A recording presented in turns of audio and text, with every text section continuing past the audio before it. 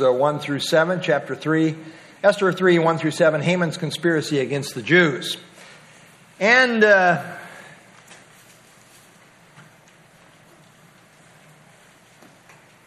okay, we're all over the place, aren't we? Okay, we're in chapter 3, like I say. Here's our little outline. Haman's plot against the Jews is the theme of the chapter there. Esther is an interesting book, as we have noted. Mickey, would you mind grabbing that side door for me? Thank you very much. Appreciate it. Martin Luther said this. Luther was such an interesting guy. He was like a bull in a china closet sometimes. And he was very opinionated about stuff that you maybe want to tread a little light on. He said this about the book of Esther. He said, "I am so great an enemy to the book of Esther that I wish it had not come to us at all, for it has too many heathen unnaturalities." Boy, that's a pretty strong statement. You can understand some of what he's saying here, but I definitely don't. There's a lot of positive things in here that I really want to take away from it. Although many Bible teachers make Mordecai and Esther out to be great heroes of the faith, that is questionable. Some go the other way and claim they weren't really saved at all. My mentor was Dr. John Whitcomb. I don't think he thinks either one of these people are probably regenerate. I'm not willing to go that far, but some really wonder and say, hey, the way they were living, I don't think they were saved. Perhaps the truth lies somewhere in between. They may or may not have been believers, but they certainly were compromised, that's for sure. Nehemiah's prayer in Nehemiah chapter 1, 5 through 11 gives a good indication of the spiritual lethargy among the Jews who remained in exile in Persia. He's speaking from that perspective. And notice what he says, Nehemiah chapter 1, verse 7, "We have acted very corruptly against you and have not kept the commandments, the statutes, nor the ordinances, which you have commanded your servant Moses." I think it's kind of a blanket statement in terms of the sinfulness of the people that remained in exile during those days. Well, this story of Esther takes place in about 483 to 473 BC in Persia. And again, many of the Jews remained in the land of Persia after the time of the Babylonian captivity, even though the Persian king Cyrus had made an edict that they should go home. In effect, he told them, go back home to your homeland in 538 BC. The powerful king Ahasuerus, who was the king over Persia in these days, in the context of our study of the book, had deposed his number one queen wife named Vashti. Well, sometime later, a replacement was found in the person of Esther, who happened to be a Jewish girl. But she had kept it a secret in keeping with her cousin Mordecai's charge. He had brought her up. He had raised her to be obedient. And so she was. He said, don't let it out that we're Jewish, that you're a Jew, that I'm a Jew. Don't let anybody know. So she hadn't. Well, we pick up the narrative now in chapter 3 and verse 1. After these things, King Ahasuerus promoted Haman, the son of Hammedatha, the Agagite, and advanced him and set his seat above all the princes who were with him. So it's about 4 years after Esther had become queen. And at this time, the King Ahasuerus, promoted Haman. And note the strong emphasis here in verse 1. He promoted, advanced him, set his seat above all the princes who were with him. I mean, he really exalted this guy. Really what this meant is he now had the second highest position in the kingdom, right under the king himself. He set his seat above all the princes who were with him. He's like right under the king himself. And note it says here that he was an Agagite. Now scholars debate what this means. There's two different camps of thinking here. It could mean that he was a descendant of Agag, the king of Amalek, the Amalekites, whom, as you recall, in 1 Samuel, refused to kill Agag. But others claim it means that he was from a Persian area called Agag, claiming it unlikely, quote, unlikely, that a high-ranking Persian official would be related to Agag from 500 years previous history. But I would note that when human intellect starts saying unlikely, it may very well be likely with God. I really think, personally, the storyline argues more for him being a descendant of King Agag. For one thing, it further qualifies him as being the son of Hammedatha, which would indicate we are talking about heritage. Admittedly, it's not definitive, but I think it probable that what we have in this story reflects the ongoing tension and conflict between Haman's ancestors and the Jewish ancestors of Mordecai. And you'll see why I think this as we go through the text. You see, when the Jews came out of Egypt, it was the Amalekites who attacked Israel, as seen in Exodus 17, 8 through 16.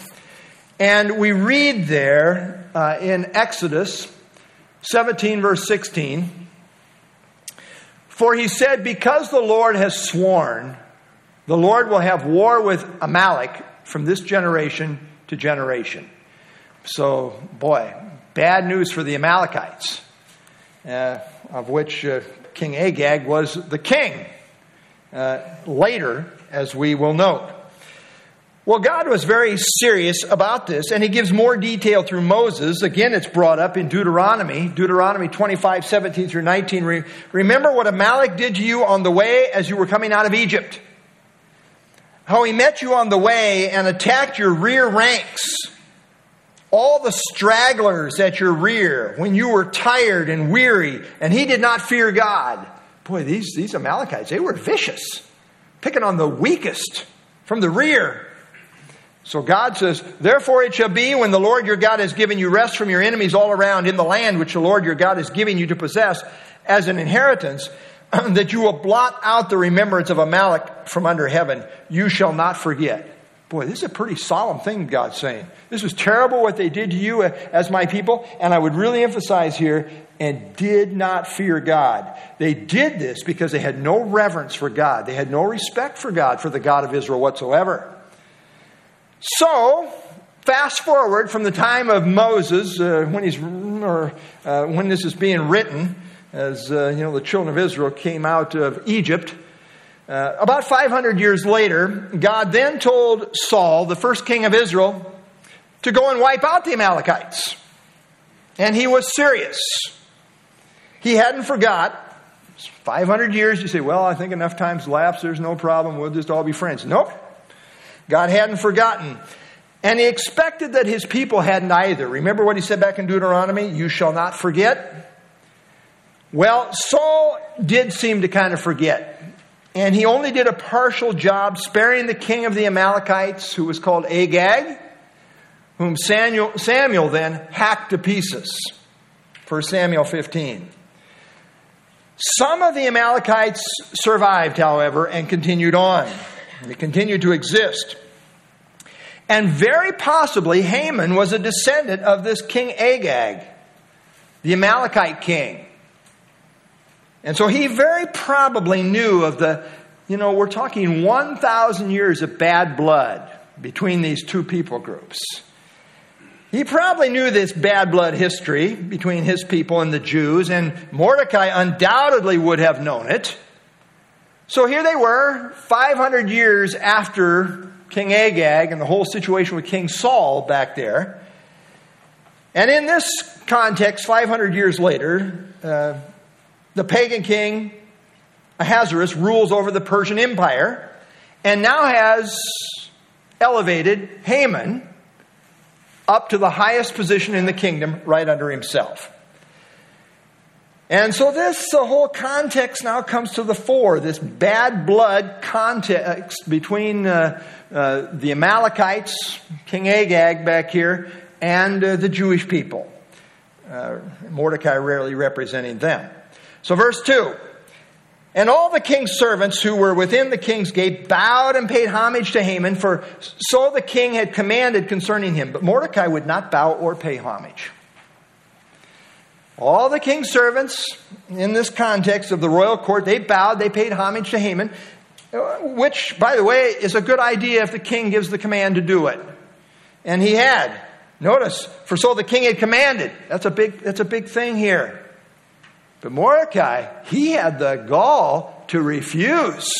He didn't care if the king commanded or not. He's not doing it. He would not bow or pay homage. Now, some claim that the motive for Mordecai's refusal to bow was because it was tantamount to worship, and therefore in conflict with Exodus 20, verse 5, etc., where God indicates that his people in worship are not to bow before any other.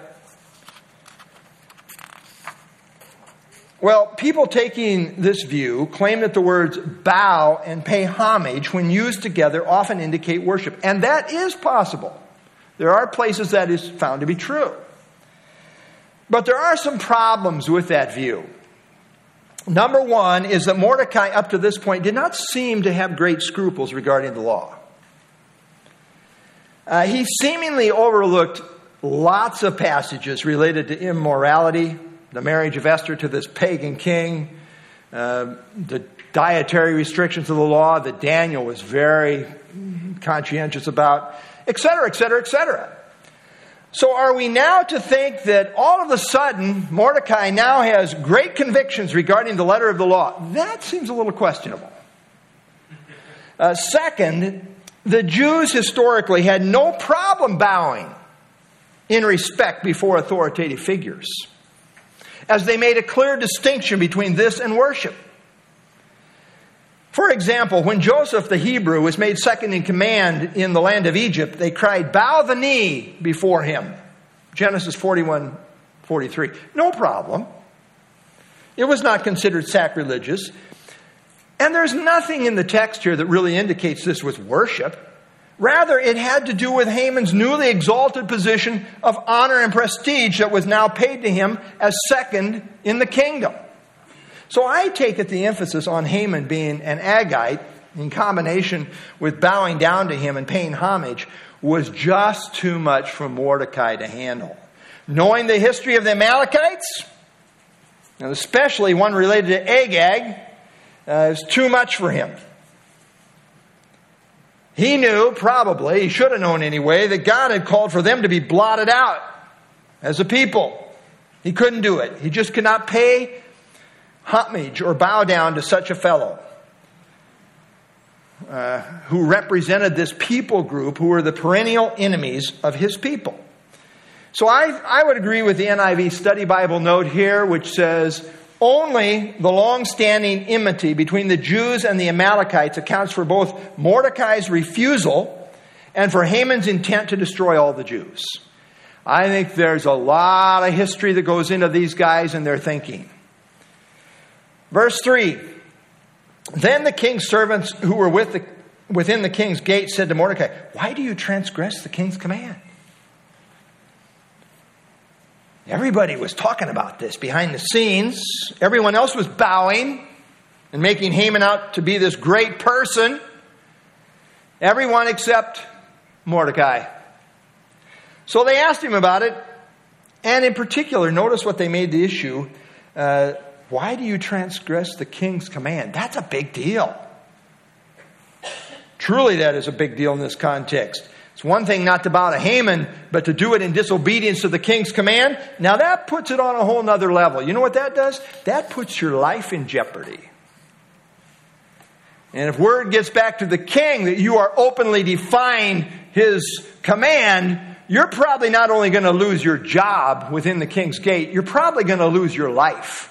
This was no small stand. Verse 4, now it happened when they spoke to him daily that he would not listen to them. And they told it to Haman to see whether Mordecai's words would stand, which is kind of an interesting little quip there. For Mordecai had told them that he was a Jew. Now he had told Esther, don't tell. Now he tells them, I'm not bowing because I'm a Jew. Mordecai's peers pressured and pestered him every day, daily, day in and day out. And, you know, when everyone's doing something, it puts real pressure on the one person or the person who's not wanting to do it. Peer pressure is a very powerful thing. I read this. This is a true story. In an experiment designed to test the power of group pressure to enforce conformity, groups of 9 students sat in assigned seats. All were shown cards with a single line on the left side and 3 lines on the right side. They were to determine which line on the right was equal in length to the single line on the left. The first 8 students had been told ahead of time to select a line that was clearly wrong. Would the 9th student contradict the group and go along with the right choice or not? Amazingly, very often in this particular study, 40% of the time, even though it was clearly wrong, the student would vote with the majority, even though they were making an obvious wrong choice. Such is the power of peer pressure. It really is a powerful thing. So whatever the motives, you really got to give Mordecai a little bit of credit for some internal fortitude here. I mean, he's not backing down. He wasn't bending no matter the pressure. There was serious resolve here. I'd love to think it was because of spiritual convictions. I think it was more a little bit of Jewish pride. I take it Mordecai would rather die than bow before Haman. Finally, he told them it was because he was a Jew. And notice he didn't say it's because of my Jewish scruples, my Jewish religious principles. He just said, it's because I'm a Jew. And we Jews and the Amalekites go way back, 1,000 years here. In fact, our God told to wipe them out, not bow before them. That's the kind of mindset I think we got going here. Again, you could argue it was because of his Jewish scruples, informed by the law. But I tend to think it was because of the bad blood history that's in view. I tend to think that is the case. Again, I don't want to be totally dogmatic, but I lean that way pretty strong. So these fellow servants decided to really test Mordecai's Jewish principles to see if he would really stand up under pressure. Okay, how big a deal is this to you being a Jew? Are you really going to stand if the pressure comes? So they informed Haman that one of them was not bowing. And verse 5, when Haman saw that Mordecai did not bow or pay homage to him, Haman was filled with wrath. He was exceedingly angry, filled with wrath. You know what this is? This is pure ego on display. He was filled with wrath simply because he was not given the recognition that he wanted. And you know, wrath and ego often go together. Not always necessarily, but often they do. So notice, he's just raging mad. Verse 6, but he disdained to lay hands on Mordecai alone, for they had told him of the people of Mordecai. That's what's really getting his goat here. Haman sought to destroy all the Jews who were throughout the whole kingdom of Ahasuerus. The people of Mordecai, twice in this verse, the people of Mordecai, the people of Mordecai. He's not only got a problem with Mordecai, he's got a problem with the whole people of Mordecai. Just hearing about it. Nobody else had done anything to him that we know of, but Mordecai. But Mordecai represents this whole people group. That's his problem. Now, to disdain something is to treat it with contempt or scorn. And to Haman, this was a bigger deal than just Mordecai. It was all about the whole people group that Mordecai belonged to. This whole narrative is bigger than just a couple of individuals. It has whole people groups in view, namely the Amalekites and the Jews. Now, Mordecai had told his peers that he was a Jew, and they relayed this to Haman. And his reaction would indicate he had some knowledge of the Jewish people, and he hated them. He didn't say, well, I got to do a little research on this, see what this guy's all about. He knew. He saw in Mordecai what he believed was indicative of the Jewish mindset in general. So in Haman's mind, it was too small a thing to just go after Mordecai. He wanted all the Jews dead. Every last one of them. Thus, we really see the spirit of anti-Semitism that drove Hitler clearly back in the day with the Holocaust. Now, one can clearly see Satan at work in the shadows here. John Whitcomb says it is perfectly clear then that the titanic death struggle of the book of Esther simply cannot be understood apart from the satanic purposes toward Israel, which the general context of Scripture reveals. Well, instead of merely putting Mordecai to death, which probably would have been relatively easy to do since he plainly defied the king's command in front of all the king's cabinet, instead of merely going after Mordecai, Haman plots to seek the death of all the Jews in the whole empire. That's really a big vision. It's a big empire. Remember 127 provinces?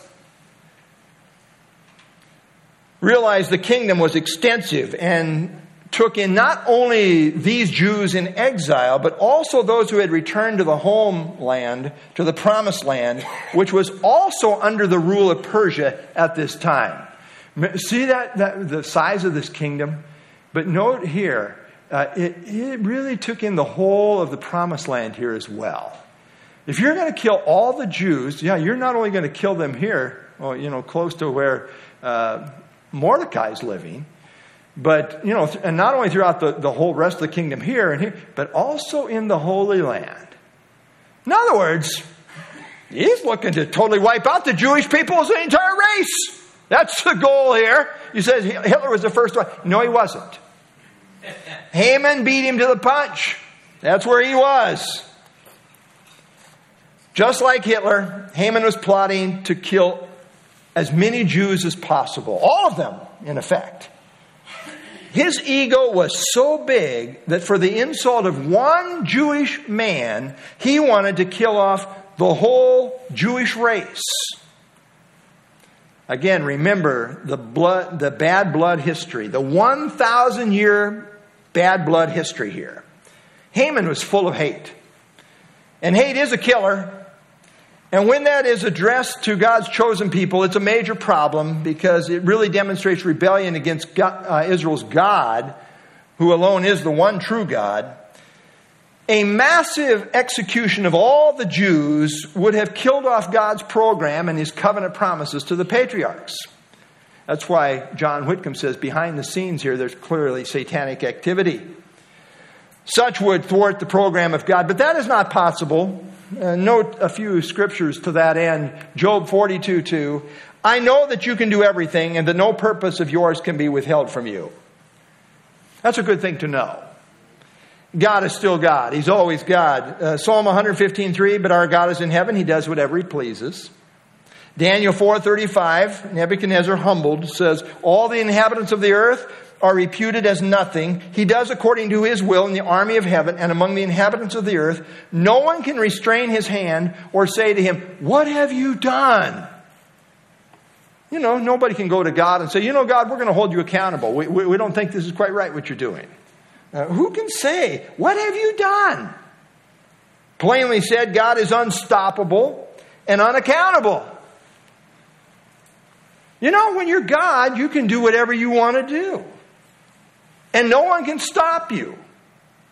You know what I say to that? Thankfully, he's a good God. And his character is perfectly consistent with his holiness, love, truth, faithfulness, and grace. You know what I'm rejoicing in tonight? I'm rejoicing in the fact that God is exactly who he is. I have zero problems with God. I always start with the presupposition God is right in whatever he says. Even if I don't understand, at the end of the day, God is right. No matter what that position is. Even if I don't like it, I'm going to grow to like it. Because it's of God. Well, notice verse 7. Here's how the plan is unfolding. He's got this idea, this vision. I'm going to wipe out all the Jews. Mordecai, I'm going to get you. I'm not only going to get you, I'm going to have my way with all of your people. It's kind of interesting, the irony here. God said, wipe them out. Blot them out. And Haman says, I'm going to blot the Jews out. Who do you think is going to win this battle? God or the Amalekites, represented here by Haman here? Well, the showdown is there. Verse 7, in the first month, which is the month of Nisan, in the 12th year of King Ahasuerus, they cast pur. That is the lot. before Haman to determine the day and the month until it fell on the 12th month, which is the month of Adar. So this happened, this little process they're going through to try to figure out when we're going to start carrying out this massive slaughter of the Jews. It happened on the first month of the 12th year of Ahasuerus, which would have been about 474 BC. Esther became queen in the king's 7th year, so it's about 4 or 5 years later. 4 or 5 years had gone by since she became queen. In this 12th year, they cast pur, which is to say the lot, before Haman to determine the exact time they should begin to carry out the plan to execute the Jews. Now Haman, if you study this, Haman and the Persian people generally were very superstitious people. And scholars point out that the Persian religious system generally emphasized fate and chance. So it would appear that Haman here was allowing fate to determine the date. I'm not a poet. But he was allowing fate to determine the date when this murderous plan would be carried out. The roll of the dice, so to speak, the casting of the lot, would determine the minds of the gods. And as they did so, the lot fell on the 12th month, which is the month of Adar. They're doing this in the first month, and the lot falls on the 12th month. Whose advantage do you think that might be to? Well, the quicker the better if you're Haman. But the lot falls on the 12th month. For crying out loud, this is very lucky for the Jews. No, it's not luck. The fact that the lot fell in the 12th month was the providence of God. This could not have been more favorable for the Jews because it gave time for Haman's plot to be revealed and overcome and for a counter decree to be issued. That all took some time. Now, how ironic, by the way, that the first month of the Jewish calendar, Nisan, begins the Jewish New Year with the celebration of Passover, which is a memorial of God's deliverance of his people from Egypt. At that very time, here's Haman plotting how he's going to destroy all the Jews. It'd been wise for him to maybe take a little study of history, Passover. You know, you've got the creation account in the Old Testament, and then, right behind that, I don't want to necessarily, categorize it, but boy, one of the huge mega events in the Old Testament was the Exodus. And how God proved himself to be the one true, all-powerful Yahweh God who's in covenant relationship with Israel. You might want to study that before you decide, I'm going to take it upon myself to wipe out the entire Jewish population. Obviously, he didn't study history. He didn't know anything in terms of this particular history. At least he didn't take it seriously. By the way, Passover is the oldest religious festival in the world today. There is no older religious festival.